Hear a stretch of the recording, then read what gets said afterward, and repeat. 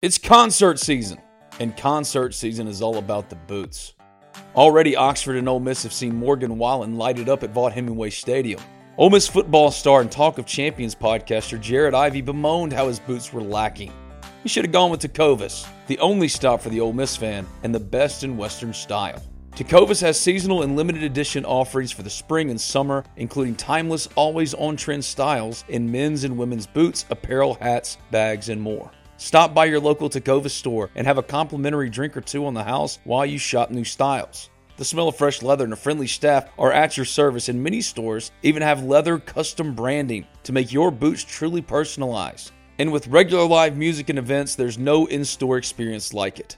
If you can't make it to a store, just visit Tecovas.com. That's Tecovas.com. They offer free shipping on all boots as well as free returns and exchanges, and ship right to your door.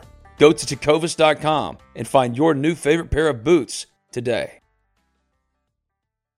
The sun's shining in Oxford, Mississippi. Cookouts in the Grove, beer showers. It's just the very best time for an Ole Miss Rebel to get out and get going. Carry front door peace of mind with you everywhere you go with UFI Video Lock. Never has home security been so easy. UFI Video Lock, an all-in-one security device for your front door, allows you to keep an eye on everything back home. And it's so easy.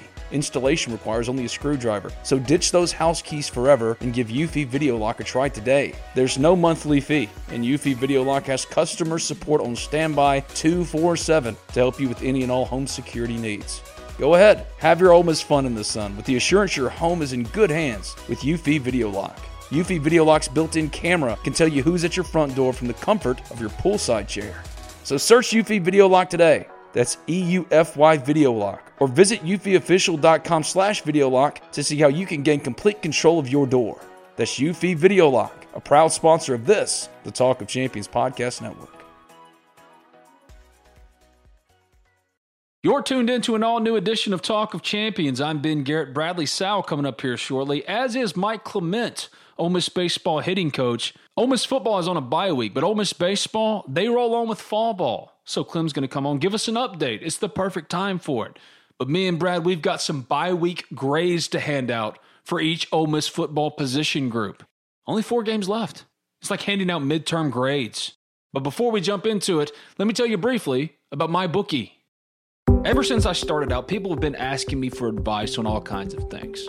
But in covering sports, it's usually about who's going to win and what team they should bet on. Well, the best piece of advice I can give to anyone is where you're betting is just as important as who you're betting on. It's why I always tell people to visit MyBookie. They've got the deposit matches, free bets, and huge cash prize contests for you to take advantage of all season long. NFL action, check. College football, check. Plus, they have a mobile-friendly website and top-of-the-line customer service, making their platform a one-stop shop for all your betting needs. MyBookie offers action on everything from championship futures to NFL in-game live betting, making sure you're covered every step of the way. Congrats if you were one of the ones to cash in on the generous early season odds on the Lakers to win the NBA championship. Sign up at MyBookie today. And when you do, use my promo code, TOC, for Talk of Champions, TOC, to claim a deposit match, dollar for dollar, all the way up to $1,000. It's a bonus designed to give you a little help and a head start on your winning season. That's promo code TOC, TOC, for Talk of Champions for you to claim your bonus when you make your deposit. Stacked UFC cards, presidential prop bets, all the major sports and more await you. Sign up today to begin your winning season, exclusively at MyBookie.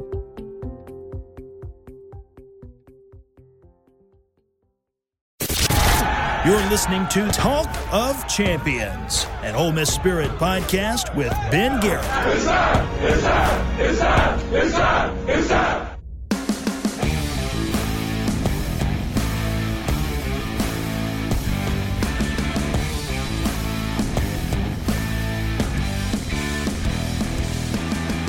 This is Talk of Champions. I'm Ben Garrett at Spirit Ben on Twitter. He's Bradley Sowell, former Ole Miss offensive lineman, 8-year NFL vet. Today's guest on Talk of Champions is Mike Clement, good friend of the program, Ole Miss baseball hitting coach. Ole Miss football's on a bye week. Ole Miss baseball rolls on with fall ball. So why not? It's the perfect time to bring Clem back on. He's effectively a third co-host of this podcast at this point. So Clem's coming up in just a little bit on the Modern Women phone line. If you haven't already, subscribe, rate, review Talk of Champions in iTunes. And when you do, leave a 5-star review. Doesn't matter what you say. as long as it's 5 stars. Also available in SoundCloud and Spotify. Just simply search Talk of Champions. Brad, what's up, man? How you doing? What's up, Ben? How you spending your bye week? Not thinking about a lot of Ole Miss stuff right now, I'm assuming? Yeah, I'm trying to gear my Saturday up for maybe a little golf, maybe something to do around the house. But, yeah, I wish it was some Ole Miss football, but I may get some stuff done on this Saturday. I know that this is a debate out there, and there are definitely sides that are dug in on the issue. But my kids really wanted it to happen, so the Christmas tree is already up. And you know what? I told my wife is the same way. And I told her we were riding on the golf cart today. I said, you know what? Ben told me that he already got his Christmas tree up. She said, can we go to the storage now? I said, no. Like, give me. I just packed up all the Halloween decorations. Give me like at least a week to like chill before I go dig in the storage again and get all the Christmas stuff out. So I'm sure mine will be up in about 2 weeks. Ours is up. Our kids are all into it. But it is a very strange transition to go immediately from taking down Halloween decorations to putting up Christmas. And it feels like you're sliding Thanksgiving. Thanksgiving is a great holiday. And yet, it's like it's only a precursor to Christmas now, especially for my kids. My kids are all about Christmas. I wouldn't do it otherwise, but our Christmas tree, it is up. It's got the little Disney World monorail circling the tree, gifts under the tree. It's up. That's how I've spent my bye week so far because there's not a lot of Ole Miss stuff going on. Obviously, practice and the election on Tuesday, they were completely off on Tuesday. That was an NCAA mandate that no practices, kids allowed to go to the polls. But otherwise, in bye weeks, this is how it is. They practice for a couple of days. Then they take the rest of the week off or at least easy. And Ole Miss has started preparations for South Carolina, but that doesn't really start in earnest until Sunday. So what is a typical bye week like for a football player? Yeah, every team does it different. We used to always say it was so important to win that game before your bye week because that way the coach may, either cut down a practice or let you get an extra day off or whatever. So you never want to lose going into a bye week. So most of the time, most teams, you're right, they usually practice in full pads two or three of the days.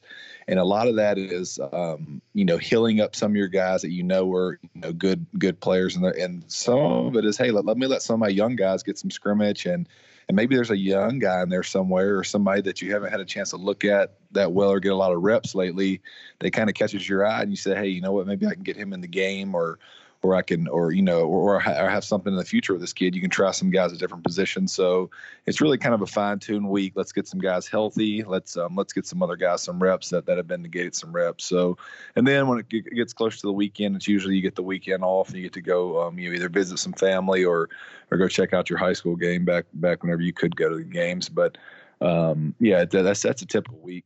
We're well past the halfway point now. There's 6 games done, 4 games left. South Carolina up next.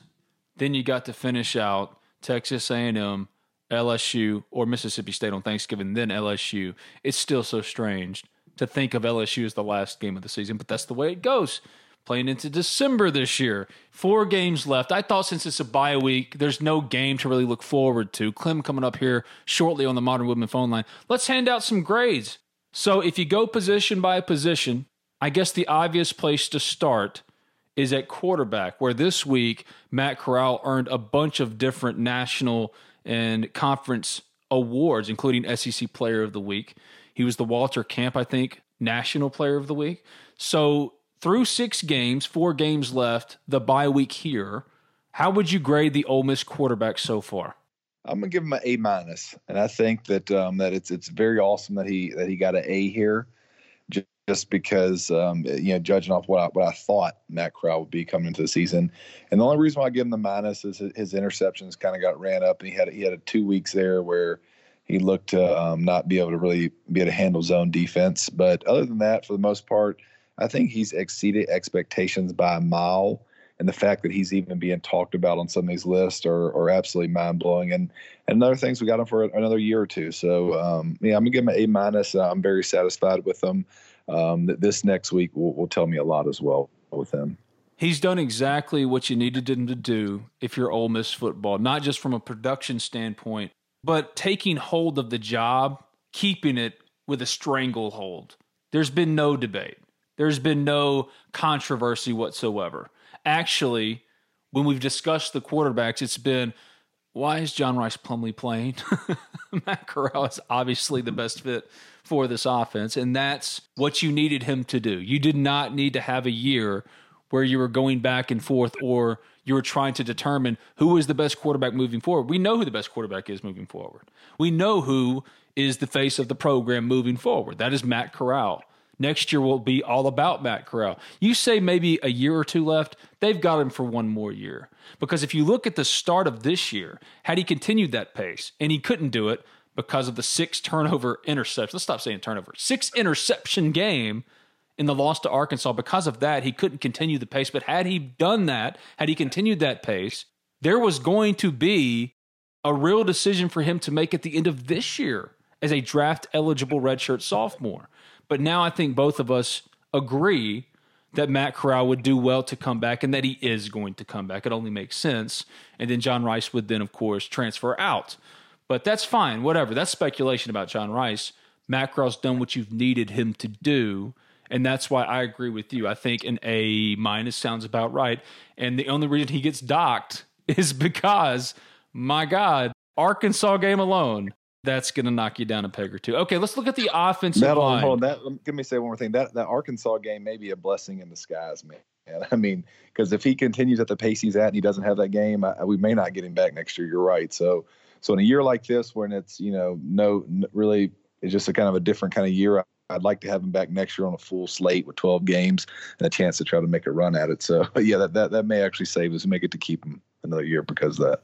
That's a good point. For those of you out there that say this year is a free shot, okay then. The Arkansas loss, crappy as it was, blessing in disguise, I can buy that. I can buy that because now Matt Corral, there's no debate. He should come back, and he's probably going to come back. I would be shocked if he left. On that pace, he's gone. His draft stock is going to be as high as it's ever going to be. He can only hurt himself if he comes back, but now you say you got room for improvement. And I think NFL scouts would say you got room for improvement. Okay, the offensive line, the position closest to your heart here, how have they done? The offensive line, I would say, you know what? I'm going to give them a solid B, and I think they exceeded expectation as well. They play very hard, and they but I would like to see a little more in the run game. I think that there's at times where we could run the ball a little more on top of it's a couple of games this year we didn't really get the production that I think we needed to win. So, but overall, man, they play hard. It's a solid group. They're not a weakness. They're an asset for sure. Not much of a liability, but they are. I'm pleased with them. They're going to get better too. They got a lot of guys returning. If you include Kenny Yeboah with the offensive line instead of with the wide receivers, does that change your grade of the offensive line? Because he does, as a tight end, block a lot, and he's pretty good at it. Yeah, I think I view O-line as the 5 guys, just because the tight end's going to have their own grade in this offense. Yeah, I'm just viewing from the 5 guys that are out there with their hand in the dirt most of the time. I think those dudes are they play very hard. The effort is there. They get their job done for the most part, and because if they didn't, Matt Corral wouldn't have thrown for as many yards as he has, and our running backs wouldn't be quite successful. And there's a real chance that you return everybody but Royce Newman, and I think Royce Newman is going to be an NFL player. I think he is going to have a career a lot like yours. He reminds me a lot of what you did in the NFL. He might be an undrafted free agent, or he might be a late round pick. I think an undrafted free agent is what he's going to end up being. But he's a guy that plays because of his versatility. He can play guard, he can play right tackle, he can play left tackle in a pinch. That's a kind of guy that sticks in the NFL because of versatility and competency at all those positions. So if you return your entire offensive line except for him, that's really important moving forward because you went into this year thinking Ben Brown, as good as he'd been his first 2 years, that's another guy that could potentially leave early. But now as he's transitioned to center, it's been a little bit of a difficult transition just from his snapping. His blocking's been fine. He's been the same dominant blocker that you're used to seeing in Ben Brown, but the snapping has been inconsistent. So that probably lends itself to him returning next year. But Royce Newman, do you see him like that as far as sticking in the NFL? Because I see an NFL prospect, an NFL tackle that lasts a pretty long time. Yeah, he certainly has an NFL build. Most NFL linemen for the most part are built pretty well, especially the tackles. But yeah, he certainly is going to have a chance. It's just going to all depend on what scheme he gets in. If they like him, if there's a coach there that is willing to give him the opportunity to work with them. It's all hit or miss, man. Especially when you're a later round or undrafted guy. But assuming he gets the right opportunity, I think he's no worse than a P squad. He actually reminds me a little bit of Pierce Burton. Whenever he went here, it's the same kind of deal. Like yep. he's going to go and stick for a minute. And how does he do? Does he get opportunity? 1, 2, how does he do when he gets the opportunity? And sometimes an undrafted guy, you only get a small opportunity. And when you get it, you have to kind of separate yourself from the other guys. And I think he certainly has the talent. He certainly has the athletic build to do it. The running backs. I'm going to give the running backs a solid A. I think they're the best. I think they're the best combination in the nation. I really do. I think that there may be guys that singly that are out there better than these two guys, but I think if you're looking around the nation, it would be hard pressed to find another team that has a better duo than we have. Just because they both complement each other so well. They play, they both play pretty hard. So it's I love our duo. They get an A, and I'm not giving every grade the honor roll here. I just promise you ask the better groups first. So that's why they get the better grade. What do you think is more likely or the most likely of these three options? Ole Miss loses both running backs to the draft next year, one guy to the draft next year, or neither guy to the draft next year? You know what? I don't think it would benefit either guy to try to go to the draft next year. I think these guys are going to play their whole career at Ole Miss.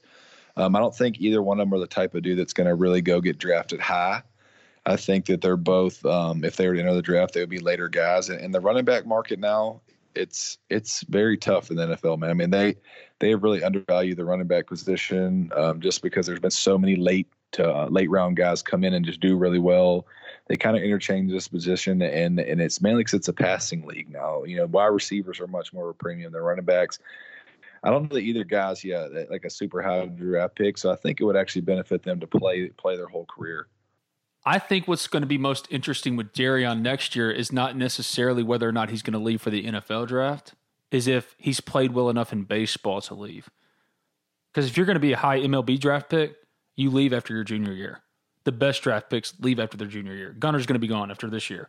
So is Doug Nikhazy. Your third year in a program in baseball, it's time to go if you're a stud, if you're an MLB draft pick.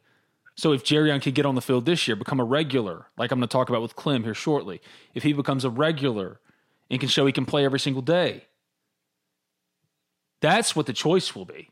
Because I think he's very much like a Cam Akers, but I don't know if Jerrion has shown enough. I've kind of come around like you have, and you've always been this way, but I've kind of come around to your line of thinking about Jerrion. Talented as he is, he's still got some things he has to do better in order to become an NFL running back. And NFL running backs, they shuffle in and out. It's the position you're not supposed to pay. The Cowboys, what's held down the Cowboys was paying Zeke. Tony Pollard could be equally, if not better, and more effective than Zeke, but they paid Zeke. You don't pay that position in the NFL. Because Jerrion Ealy's, they come around all over the draft. You can get them in any round in the draft. Any number of guys. David Johnson was a 5th round pick. Yeah, I mean, you look across the board at Alvin Kamara. I mean, there's dudes that are playing that are later picks. So I'll be interested to see how Ely does in baseball. And I think that the problem with that is that if he's wants a future in baseball, football could be holding him back. I know that's not going to be properly said, but vice versa. When you're playing both, you're putting time into both. Equal time into both, you're going to be slacking in each of them, So, I mean, it'd be interesting to see. I'd be excited to see him on the baseball field and how he looks. And if he looks really good, he has a big year. I would be a little worried, football wise. The Ole Miss pass catchers, and I say pass catchers because not just wide receivers, but Kenny Yeboah at the tight end. It's skewed a little bit because Elijah Moore has been so good. But we have to consider all of them together, the collection. What do you grade them out? You know what? I'm going to give them a C+, and this was my group that was great, the lowest. And, I think that Elijah Moore and Kenny, if we're going to throw them there with wide receivers, it certainly helps them. But I mean, yeah, but aside from those two guys, we don't have anyone else that has really stepped up. We don't have a real number two. We have, Moore, and we have Yeboah that get all the looks, but I really consider Yeboah in the tight end group. And then after that, if Elijah Moore's hurt one week, I'd be interested to see what it looked like out there, because usually when there's a long pass or a play that needs to be made, it's all on Moore. And when you're at a wide receiver group with a team that runs, 4 wides, whatever, there's just really not a whole lot of other players that show up. So that group needs some serious help here in the future. In the last 4 games, is there one or a couple of wide receivers you'd really like to see take a step and show you some encouraging signs as they head into the offseason, maybe a bowl game, spring practices, a guy that needs to take ownership of maybe I'm the next guy, the next man up in that room? I think it's Mingo, and I think it has nothing to do with talent with him. I think he's very talented, as we see in the Kentucky game. I want to see mentality and body language pick up with him. I want to see a little bit of dog in him. I want to see a little bit more sense of urgency, so to speak, because I feel like there's times where he's a little bit checked out, and that's when he's missing these balls or whatever. But I don't know this person. I don't know the kid at all, but I just know from what I see from afar, it looks like there's times when he's in and there's times when he's not, which is common for a younger player. I mean, I've seen it multiple times, but I want to see that next dog. We always knew, the years past, we had a couple dudes who were like, hey, these guys are dogs. They show a lot of mentality. They're all fighting for the ball. I feel like this kid's kind of hit or miss at times. The same thing with Drummond. I want to see a kid step up and be like, give Ole Miss fans some comfort and, hey, I'm the next guy. I'm that dog. Flipping over to defense, the defensive line. This was the position coming into the year we were all thinking was going to be far and away, either side of the ball, the weakest link. They were terrible through the first 3 games. They've been not good, not in any way good, but kind of fine the last couple of games. Now, are we going to include Sam Williams and Ryder Anderson? I think we kind of have to, because Ryder's a defensive end or a defensive tackle. But Sam, he lines up at that buck position, so you can include him with the linebackers. Here, we're going to include him as a defensive end just to maybe help the grade out. Although I think the D-line in general has played to like a D, throughout the year. But maybe Sam and Ryder lately have kind of have upped them to just a solid C-. That's about as best a case as you could have asked for from this group. I'm trying to be fair. No doubt. The interior is still not where it needs to be. It's well below a C-. But I think that Sam and Ryder out there on the edge really gives them a little bit. You kind of got to respect them in the pass game. I mean, that they can get to the quarterback, and it's they've definitely improved going forward, and it's mainly because Sam got his feet under him, and Ryder kind of got moved to the outside when they were done sticking him inside. So that certainly helped. Ryder going to defensive end, and Hal Northern, of all guys, Hal Northern, a complete lost season last year. This is a JUCO transfer. You know this. You've been a part of many football teams. You do not recruit junior college players and sign them to sit. You're bringing them in at a position of need to start. Pierce Burton, you brought him up. He was a key sign for Hugh Freeze. He stepped in and started immediately. And Hal Northern barely played at all. And now he's become, it's arguable, it's debatable, but the most consistent defensive tackle for Ole Miss week in and week out. So if you're talking about unsung heroes, and it's hard to say that Ole Miss is still 2-4. Still 2-4. They might not win another game. They might win the rest of their games. This team, you don't know what you're going to get week in and week out.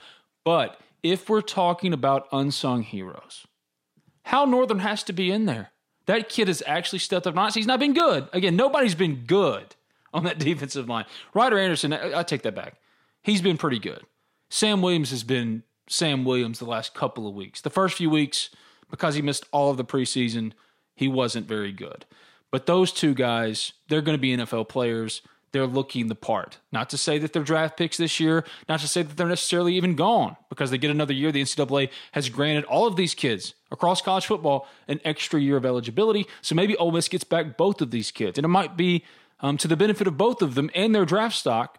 their professional futures if they do return. They have started to look the part, but that meant that somebody, anybody, had to step up and at least hold their own and be not terrible, not egregiously bad. And Hal Northern has been a body, a guy that'll get in the way. And sometimes he's gotten into the backfield. So he's been an unsung hero, a surprise to me as far as I didn't know that they could ever get anything out of him. And he started to give them something. He's provided a little bit of value, and that's all you really needed was a little bit, just a little bit of something from somebody in the interior. Yeah, absolutely. I agree. I mean, I look for us to really address that position going forward, especially with, recruiting and transfers. And then hopefully some of the guys in there will continue to get better. We'll get right back to Bradley Sowell in this edition of Talk of Champions after I tell you briefly about Cheney's Pharmacy, a proud sponsor of Talk of Champions. Believe it, the return of Ole Miss football has arrived. The Rebels are playing. Really, it's happening. But as exciting a time as it is, make sure you're staying safe. And that includes trusting that your pharmacy has you taken care of. Well, there's only one pharmacy in Oxford, Mississippi that can do just that. Cheney's Pharmacy, a locally owned pharmacy that's been in Oxford for over 40 years, as red and blue as the Rebels themselves. Cheney's Pharmacy offers prescription synchronization, immunizations, compounding, a 2-lane drive-through, and available hours that ensure your needs are met on your own time. Cheney's also accepts all third-party insurance. Cheney's Pharmacy provides the best customer service out there. Hands down, it's not close. So give Cheney's a call, 662-234-7221, or go visit them at 501 Bramlett Boulevard. That's right off of University Avenue. They're open 9 a.m. to 9 p.m. Monday through Saturday, 1 p.m. to 9 p.m. on Sundays. You can visit them online at Cheney'sPharmacy.com. Stay safe, enjoy some football, and make sure your pharmacy is one you can trust. Cheney's Pharmacy, much more than just a pharmacy.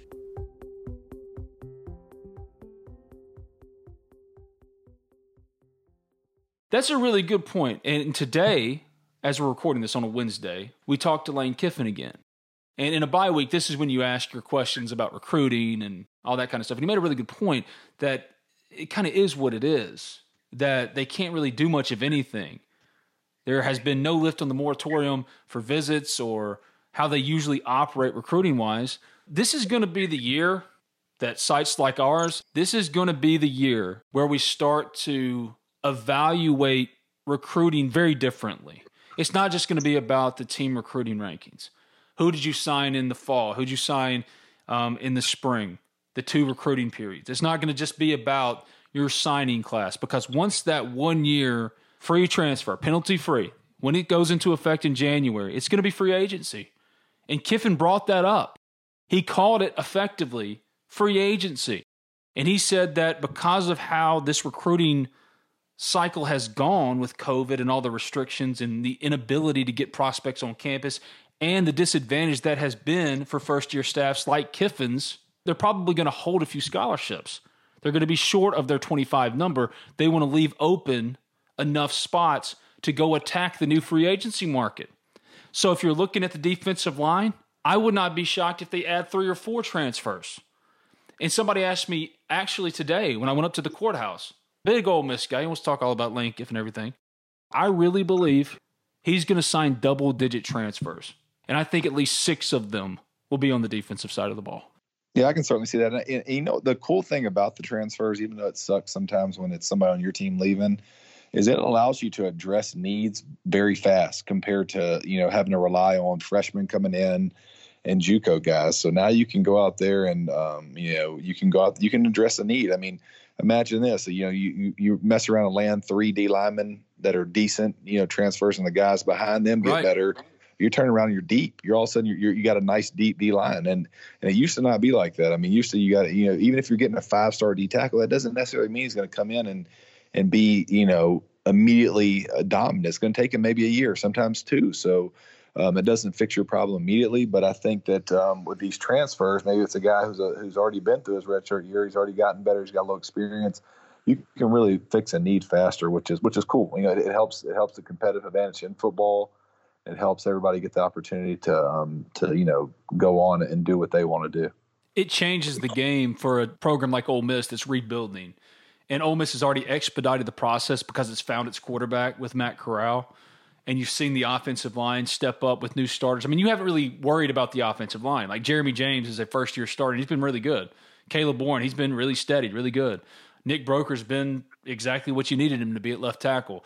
You've had guys step up at wide receiver. We want to see more, like you said, about Jonathan Mingo, but the running backs have been everything you wanted them to be. So the offense is ahead of schedule. Defensively, you're starting to see them slowly come around. They're not good. I'm not saying they're good, but they're coming around to where you see what DJ Durkin and Chris Partridge are trying to do because the players are starting to look functional.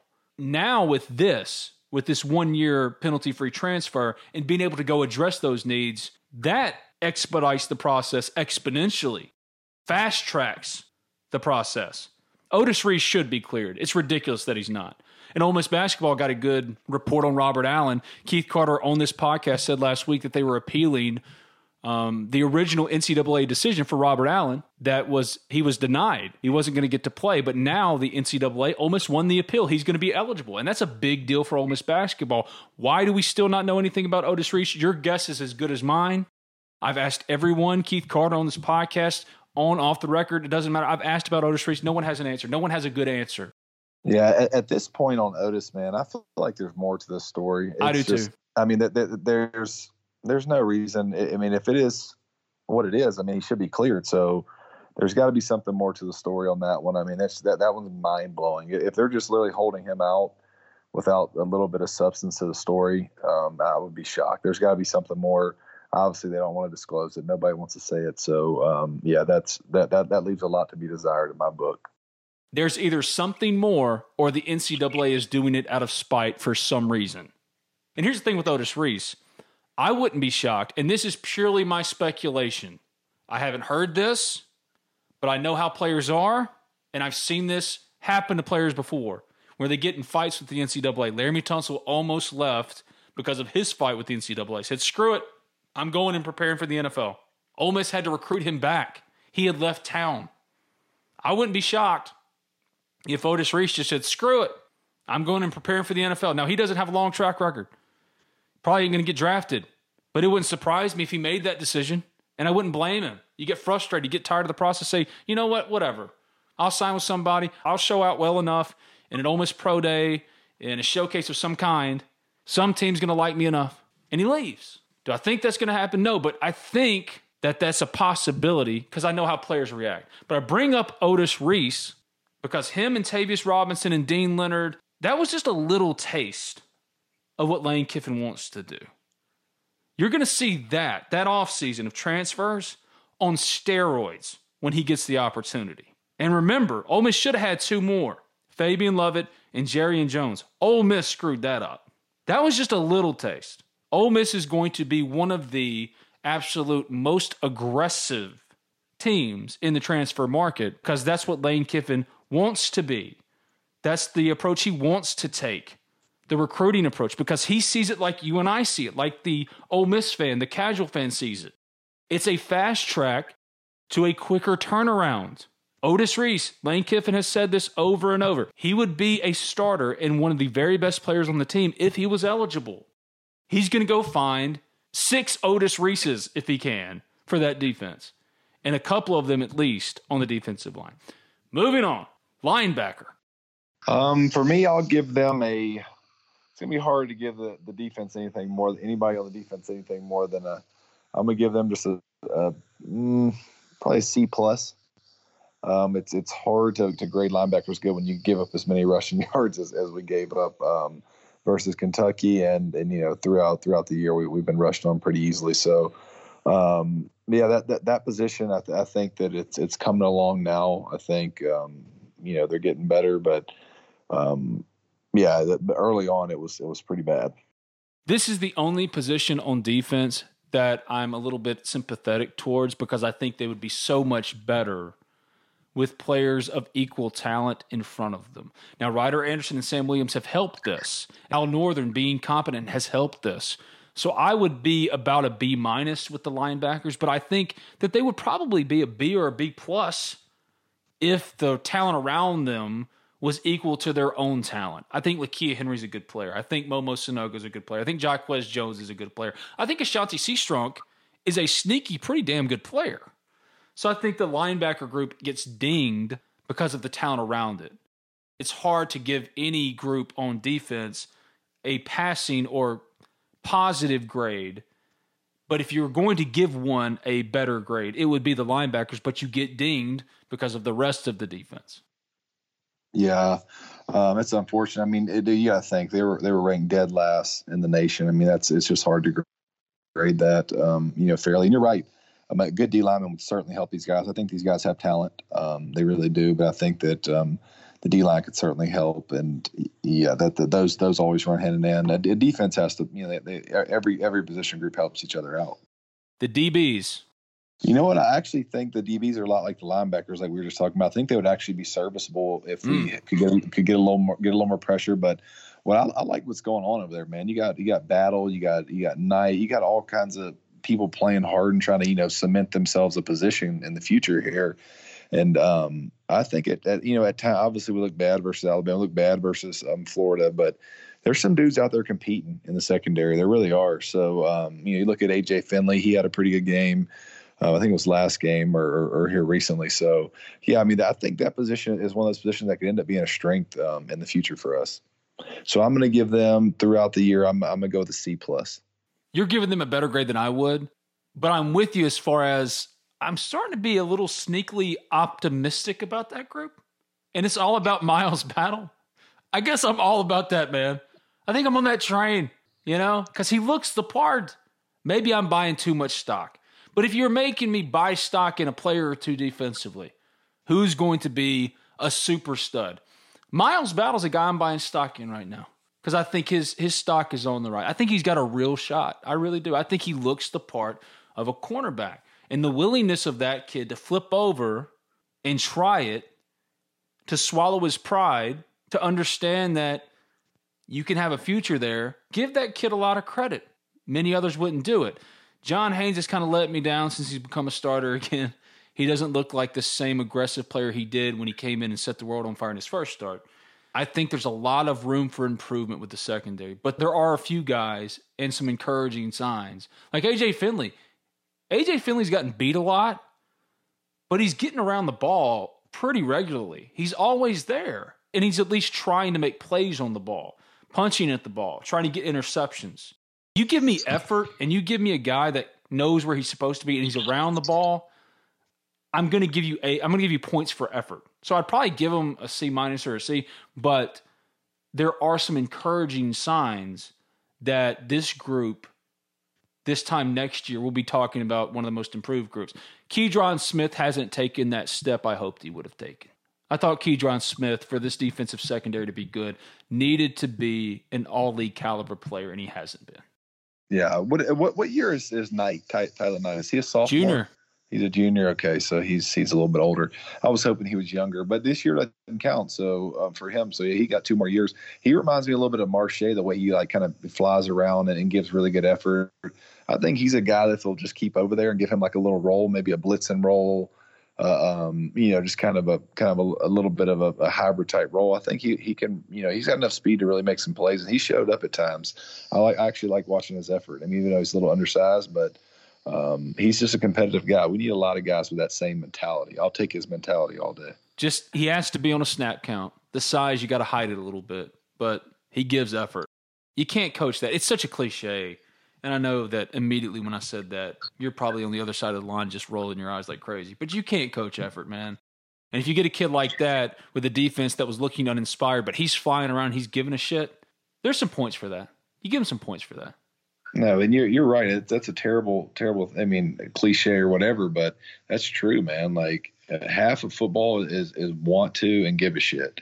So, I mean, if you're out there and you want to give effort, you play your hardest, I promise you that can carry you to a long career. So, the effort guys are always some of the toughest guys to deal with. AJ Finley, that's an effort guy. Miles Battle, he's become an effort guy. Tyler Knight, effort guy. I'll tell you who's another effort guy right now. Lakia Henry. I think them taking him out of the starting lineup for a couple of games, if anybody else noticed this, I think that lit a fire under that kid. And he's starting to make some real plays. He's blitzing a lot now, too. I like what they're doing with him. that whole defense needs to be effort guys. I mean, those guys are fighting for their career, because here's the reality of it. You know, we're ranked dead last in the nation in defense. Do you think these coaches aren't looking around the nation trying to find replacements? So those dudes are either going to get better or they're going to be standing there watching. So that's the reality of football. And you know, I think what you got going on right now is a bunch of guys trying to play really hard to make sure that when guys do come in, they're not the one that falls out the lineup. Special teams. Oh my God. Our punter is very good. Awesome. So Mac Brown's great. Awesome punter. One of the very best punters in the SEC. So if you're going to put a F with an A, we'll give him a C. We'll give him a C just because how good Brown is. I mean, he's a really good punter, and the long snapper's pretty consistent too. I'll give some love to the long snapper. But yeah, I mean, kicker, I feel like our kicker right now is kicking on Friday nights, and our punter is very good. So poor Luke Logan, man. What a great dude. I hate it for the kid, but yeah, it's not working. But he's the best of what they got. I agree with you. I think their kicker is right now kicking on Friday night. So wait to see who that is. Maybe it's the kid that they have committed right now in the class. You haven't really seen much in the punt return game because they haven't forced enough punts. So we don't even know. Yeah, the whole dynamic of the kick return, punt return game is like died in college football. You got dudes, you know, they're fair catching obviously on the 5-yard line and stuff, and you know they're giving them the ball out, which is a great rule. It's a rule that you know promotes a little bit of safety, but it was always cool. I mean, think about it if you're an Ole Miss fan right now. How did you feel when that ball was in the air and Marche Green was under it with some room? Yeah. Look out! It was about to be a highlight show. That's kind of dead in college football now. If you notice, there's not really a whole lot of punt returns even happening. I think coaches just are saying, hey, fair catch it, whatever. But, man, I sure miss those days, man. There was nothing better than seeing Marche with about 15 yards of room because you knew that he was about to house call it. It was like that with Jalen Jones, too, as a kick returner, and then he got hurt. Remember that game against Texas Tech to open the year? Return the kick for a touchdown. Jalen Jones, he was like that, and it sucks. Mm-hmm. And then he had another season-ending injury this year. I hate it for that kid because he's an NFL player or was an NFL player. We don't know what he's going to be if he's back next year. That sucks for that kid. But, yeah, that's it. That's bye-week grades. Do we want to grade the coaching staff overall? How would you grade the coaching staff right now? I would say that, I mean, offense, I'm giving them I'm giving the offense seriously an A. They really deserve an A just off the simple fact they didn't have a lot of time to prepare.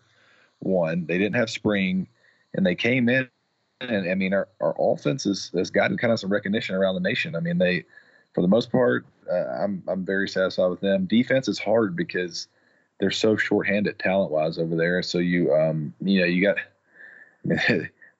they flunk, but here's the thing: their grade they'll get a better grade when they get the talent and the guys they recruit in there. Then we'll be able to judge them. But I think right now, they're doing what they can with what they got.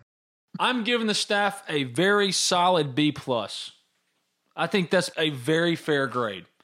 Had you beaten Arkansas or Auburn, just one of the two, I'm probably giving you an A. I agree. I'm with you on that. I mean, I don't think there's anything to be concerned about. I think everybody should be very optimistic. Yes. The staff has came in on a short notice, you know, a crazy virus going on.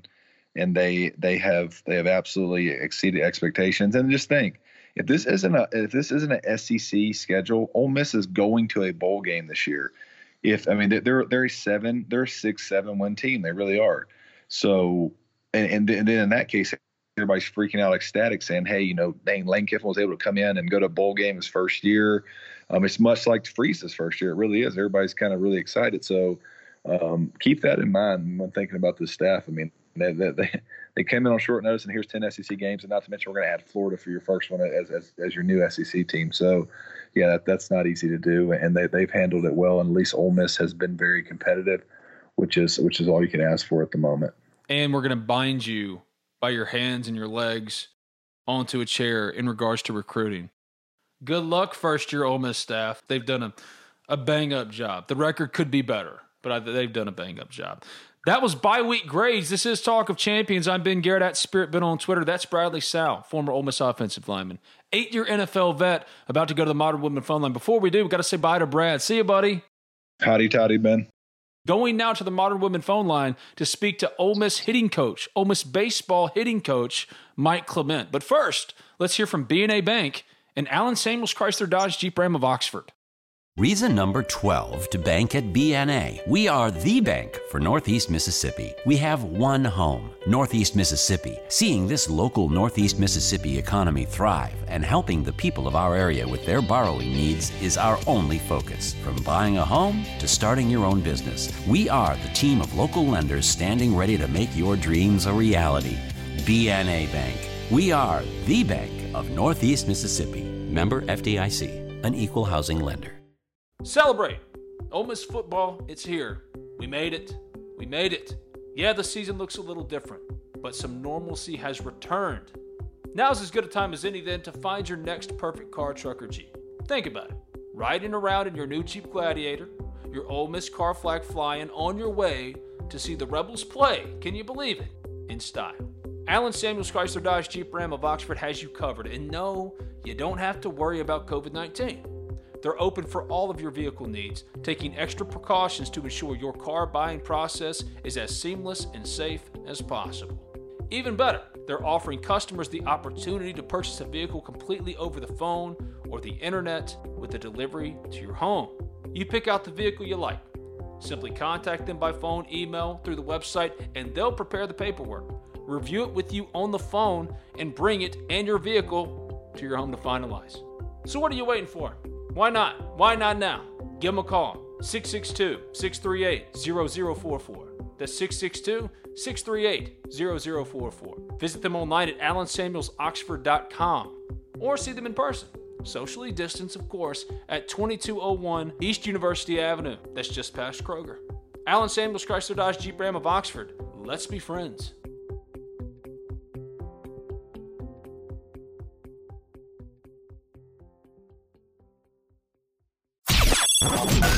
The Modern Woodman phone line, Cool, we'll talk. No big whoop. No big whoop.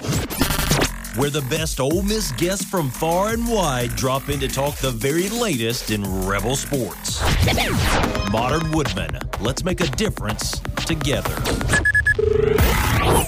Going now to the Modern Woodman phone line, this is Talk of Champions. I'm Ben Garrett. Joining me, it's Mike Clement, Ole Miss baseball hitting coach, a good friend of the program. At this point, kind of a co-host of this podcast. Hey, man, what's up? How are you, man? I'm good. It's good to be with you. It's November, and it's as we tape this thing, it's going to be 70 degrees today, and we're still in fall baseball. So everything's good. It's been a kind of different fall ball season. You'll have to take the 2-week break because of the COVID stuff. So for the Ole Miss fan that hasn't been as plugged into fall ball as they might otherwise have been in previous years, what's the overall general facts or news that they need to know, that they need to be paying attention to? One, I think we're good. And I think everybody kind of expects that. But then I've been excited. I've been excited about what our team is, some of the leadership components. Obviously, we knew we were going to be pretty good when you only lose 2 guys, and we're off to a great start last year. But man, I feel really good about our club. Just kind of overarching. I think it's, in my 6 years here, I think it's the deepest we've been on the mound in any of those 6 years. And when you can, we've talked about this before, but when you can start your team with the Friday and Saturday guys coming back, and Sunday for that matter, but the Friday and Saturday guy have a lot of skin on the wall from an SEC standpoint. And, just been around the block, nothing's going to surprise them. When you can start there, man, it's you can build around that pretty quickly. When you look around as far as the newcomers who've impressed, we know Jacob Gonzalez has been one of those guys. Adcock, Kemp Alderman, who all has really impressed so far, and who do you think could factor in once the spring does roll around? Well, the first name that you said is that's the right order. I think everyone else, I think all 3 of us from a coaching standpoint would agree with this, but Gonzalez is the guy that that has been most impressive of the new guys. He leads us in hitting this fall, hitting over 400, just on base. I think he can play in the middle of the field, meaning shortstop. And man, and I would hate to put too much on an individual guy, but I think he's got a chance to be a superstar at some point here, and he's just not completely overwhelmed. Now, I know you've interviewed him, and he is a very quiet kid. So for the fans, you may not get a whole lot of words out of him, but the good thing in him is he plays baseball that way too. And what I mean is kind of the slow heartbeat, not too excited, which is important in our game. I guess the guy I would compare him to that way is Gray Kessinger, just never overwhelmed type player. But he's been phenomenal from day one. He's been really, really good. Cody Adcock is another name you mentioned. 6'4", right-handed pitcher, freshman from Texarkana, Arkansas.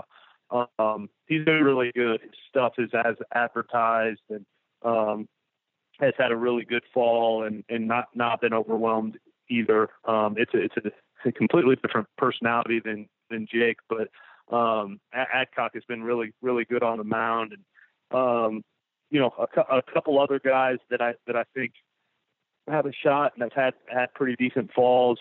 TJ McCants has done a really nice job this fall. There's a little bit of him, and you and I have talked about this in the past, like the guy that has the tools that maybe isn't ready to completely play the game and help us win games at this level. There was a little bit of me that thought he was that. Physically, he's still got a little ways to go, but he can play the game for sure, and has done a nice job. A couple more guys on the mound. Josh Mallett, he's just gotten better every time out. He's throwing strikes. It's good quality stuff. Played at Tampa Jesuit, which is one of the best high school teams in the state of Florida. So, he's not completely overwhelmed either, and it has done a really good job. He just keeps getting better. Brandon Johnson is a junior college transfer with a big arm. He's been a little more uneven on the mound, some good outings, some bad, but the stuff is really, really good. He fits in to some role somewhere, and I think just makes our staff that much deeper. When you think about the veteran guys that are returning that you need to step up, like a Kevin Graham, for example, how have they performed? Mm-hmm. What have you seen from them? Yeah. And what have been like the areas of emphasis for a guy like Kevin Graham? Yeah, we'll start there. So Graham, and I told him this, so I don't think it's, I don't think he would listen to this and be disappointed I would say this. After year one, where he's a freshman All-American, now we have a really good lineup, and we're able to hit him down in the whatever it was 7 hole, and he hit double-digit home runs. I was really disappointed with his fall a year ago. I was really disappointed with the start of his season. He kind of filled the same role as he did the year prior, and I expected him to step up and kind of hit in the middle of our order. And he was almost that platoon, hit the right-handed pitcher guy, just like he was as a freshman last year in the COVID year. And just told him that, like, man, really disappointed that he didn't take a step forward. And he has done that this fall. Outside of Gonzalez, he's been our second best hitter overall. He's really used the whole field and its power to all fields. He's hit left-handed pitching really well this fall. I'm sure he's sick and tired of seeing the Casey, because every time we enter squad, I make sure he's on the other team. But he has stepped up to the challenge a little bit and has been really good. Elko continues to come, and we talk about him, and I don't even know if he fills in the role of the question that you asked, but he's been really, really good. He leads us in home runs this fall. I think he's hit 5, and Graham has hit 5 too. So those guys are tied, and has been good. Justin Bench, coming back from injury, has played for a couple weeks now, and has been really good. He's kind of an on-base machine, which is big for us, because we're going to have some guys that maybe swing and miss a little bit. They're going to hit the ball out of the yard, and so he becomes an important piece in filling that role, and has been good. I think those are the guys off the top of my head, especially offensively. I guess the other guy that probably fits that mold is Hayden Leatherwood, who's off to a great start last year. I think he's just taken a little step forward from an approach standpoint. But another guy that, it's real left-handed power, and potentially really stretches out our lineup with some real threat. Going to get right back to Mike Clement, Ole Miss baseball hitting coach in this edition of Talk of Champions, after I tell you about Thomas Chandler of Modern Woodman, who sponsors the Modern Woodman phone line. Are you tired of working 9 to 5 for 40 hours every week just to make money for someone else? Well, our sponsor of the Talk of Champions phone line is Thomas Chandler of Modern Woodman, and he's looking to hire new financial representatives here in Mississippi. No background experience is necessary, but you do have to be a resident of Mississippi. And what he's looking for is someone who is highly self-motivated and who wants to make a difference in the lives of others. A full-time position comes with benefits, such as health insurance, a matching 401k, and a pension plan. For more information, feel free to reach out to Thomas personally. You can find him on Facebook, or his number is 662-296-0186. That's 662-296-0186. That's Thomas Chandler of Modern Woodman, a proud sponsor of Talk of Champions.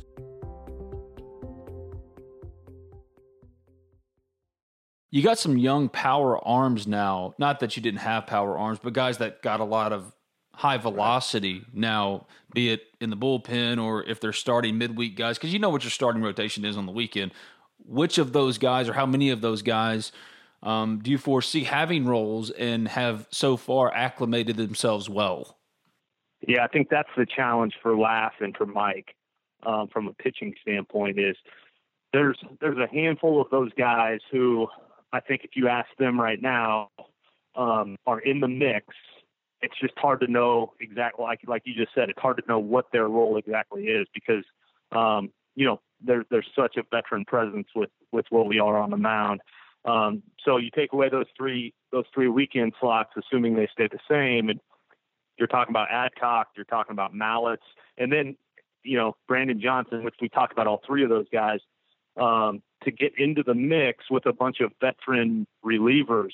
There's the midweek slot too, which could turn into a fourth weekend slot depending on how the season plays out and what the schedule looks like. But you're talking about trying to find innings for them with guys like Broadway and Chofie, Austin Miller, Wes Burton, names that Braden Forsythe, names that our fans already know.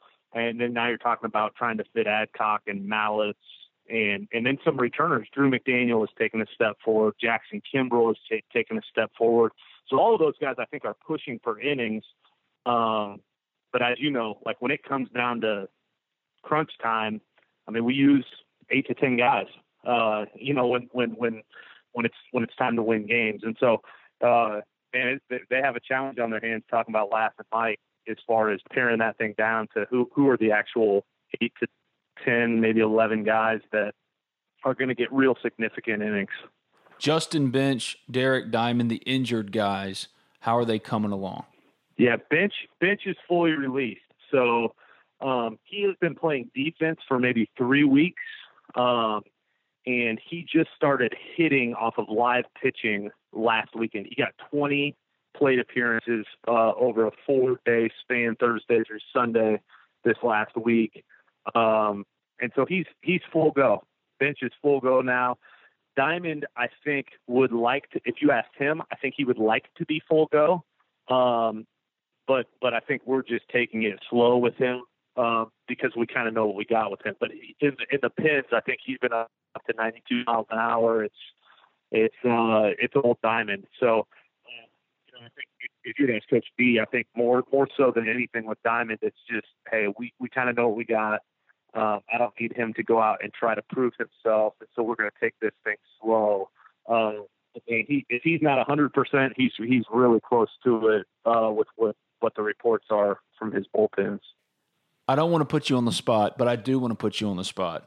If the season started today, what would be the starting infield and outfield for Ole Miss baseball, according to Mike Clement? Ooh, yeah. Important for fans to know because Ben's going to write some sort of article or put together a tweet that's going to say what the starting infield and outfield. And for all the fans out there, I don't have the magic Sharpie. So I coach the hitters and I coach the infielders. So all the position players are probably under my watch. But This is a podcast. We're just having fun on here. We're just having fun on here is all we're doing. I think it looks something like this. And there are a couple, and I'm being completely honest, not trying to hold anything back. There are a couple positions that are definitely up for grabs. And as we always talk about, if you've got a couple football players that could come over and upset the apple cart. But I'm going to, for the sake of the argument, I'm going to leave them out for now. Let's base it off of what we've seen in fall ball. I think if we started tomorrow, let's go Cale Baker at first base. I think Ben Cleve, who's had a really, really good fall, slides into maybe a DH role. Chanier at second base, although he is competing to win the shortstop job. And this is where it gets tough on the left side because there's some moving parts. I would say Jacob Gonzalez is for sure in our lineup, and in an important part of our lineup. Where he plays defensively is a little more question, and that's the same with Elko. So Elko has played predominantly third base this fall, and depending on where those guys go, they're both in the lineup. But depending on where they go, it kind of changes other things. So the other option at shortstop or options would be Justin Bench. So Bench kind of fits into that same definition as I put Gonzalez and Elko. I think he's in the lineup somewhere. He's one of the 9 hitters. It just depends. Is he playing shortstop? Is he playing center field? Or where does he fit? I think if we start tomorrow, the other 2 guys that are in the lineup are Leatherwood and Kevin Graham. So that kind of get Dunhurst behind the plate. That was kind of duh. We were all kind of assuming that one, man. Right. I think that guy's the best catcher in the country. Yeah. So he's in there. That's probably the one I can say with the most assurance.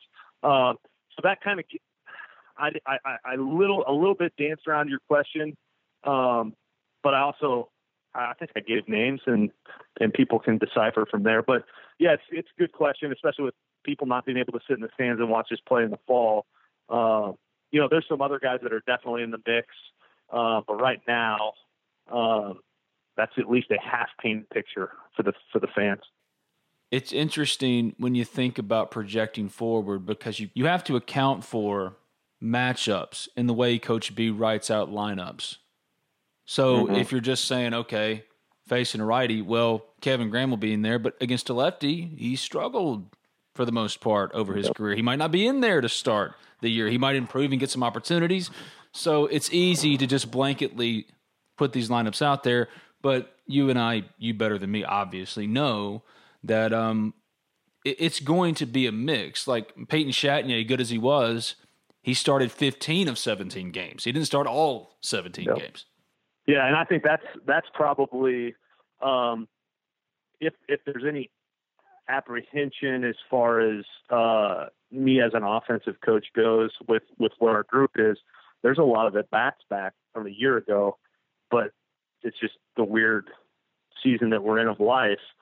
There are not very many SEC at-bats in our position player group. Now, there's a lot of SEC innings on our pitching staff with Doug and Gunner and Miller and Broadway and those guys, but we don't have that many guys that have seen a pitch in Southeastern Conference play when you start going up and down from a lineup standpoint. Elko has been a platoon player in the SEC, and same with Graham. And those are our 2 most veteran hitters. And then after that, Bench got a few, but it gets sparse as you go out from there. Now, I guess that makes me a little bit nervous, but as far as the success guys had, and that's a huge advantage of us playing a really tough early schedule last year as it played out, being able to play Louisville, going to that East Carolina tournament. That ended up being really, really valuable for us because we played a really good schedule, and I think we kind of know what we got with some of those players that were new a year ago, as opposed to playing a really soft schedule. Then I think it'd be a huge question mark. But the SEC is still the SEC, and a lot of our position players haven't been through those battles yet.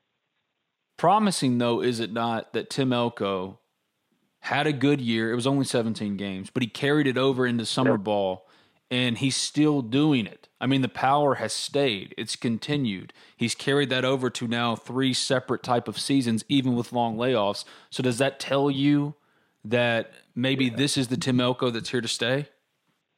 Yeah, I think so. I'm confident in that. And it's for the reasons that you just kind of spelled out.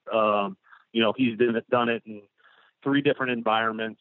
And we've seen bits and pieces of it, obviously, in his time here, but he has just put it together, like you said, the 17 games that we played a year ago. He's the guy that his numbers kind of get lost in the shuffle because everybody, saw the All-American type numbers that Keenan and Servillo put up in Gunner.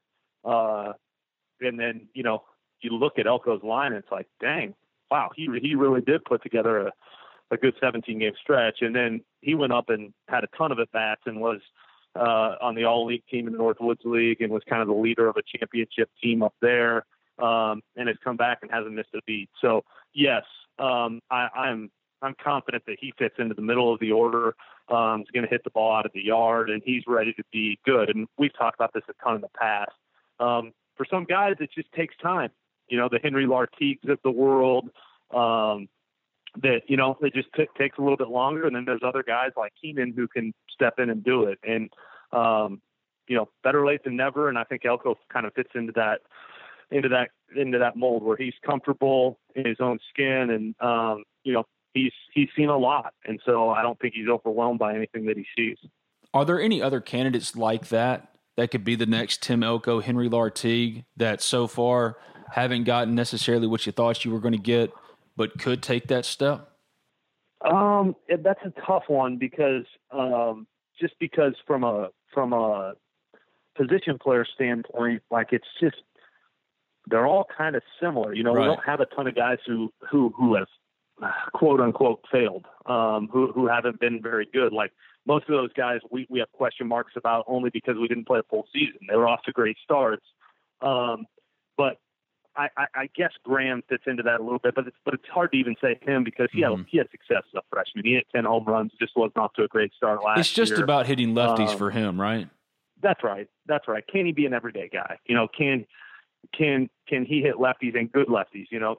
Can if we play Louisville to open up and Reed Detmers was, on the mound again, like can we put him in the lineup? We didn't feel like we could a year ago. And had the platoon, the hope is that he can play every day against left-handed pitching. For sure. That's the big question. One of the last things, I let us get this far, but you knew it was coming. Have Jerrion and John Rice been over there at all this fall?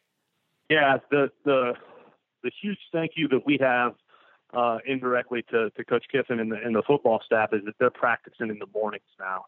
And so those guys actually have been over here more this fall than they have in previous falls, only because, or last fall, I guess, was their own year, just because they have morning practices. We have afternoon practices, and they're not involved in our practices unless it's just, hey, they hop in the BP or whatever, as long as it's not an off day for football, all of, obviously following all of the compliance rules that are laid out for us. And, but yeah, they've been over quite a bit. They're able to come over and watch some inter squad. So probably even more so. It was a little more. We had to structure it out a little more a year ago, just because they're practicing at the same time as we are.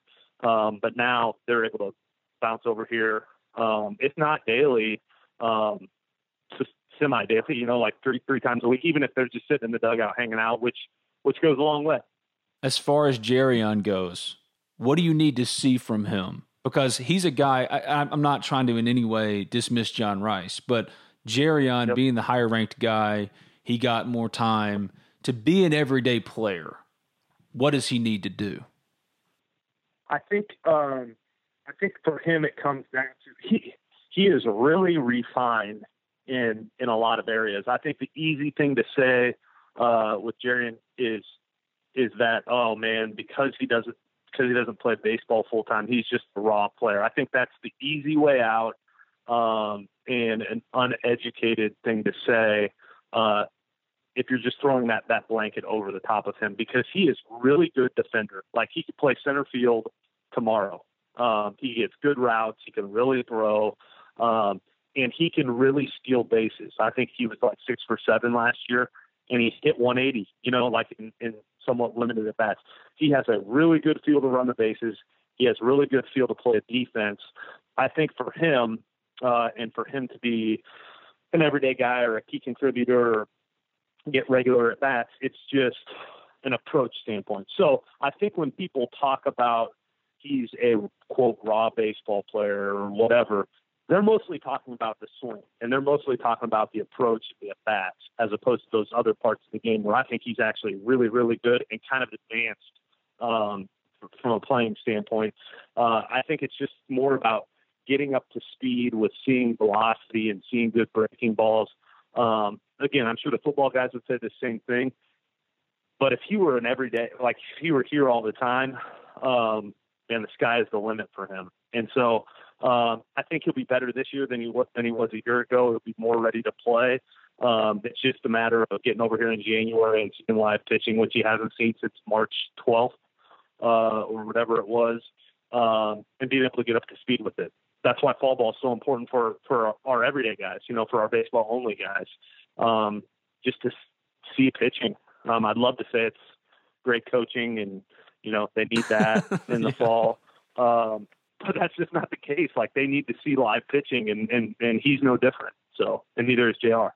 I'm not trying to create a story, I promise, but we've said this from the get-go.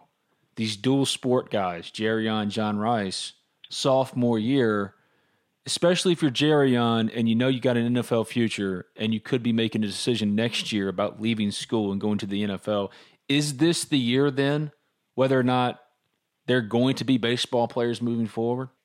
Or it'll be big in determining that, I guess. Yeah, I think that's fair to say. I think you'd have to ask them more. And the reason it's easy for me to say I'm not sure, or you'd have to ask them, and this is just the facts of it, is they're on football scholarships. So, we're going to take them for as long as they'll be here, because they are good players and they count as walk-ons on the baseball program. It's the most beautiful thing ever for us. But the facts of it and actually what they're on the field, that's probably not a stretch to say. I mean, I think that, at some point, and who knows when it is, who knows if Ely turns into Bo Jackson and is, going to be an all-star in two sports.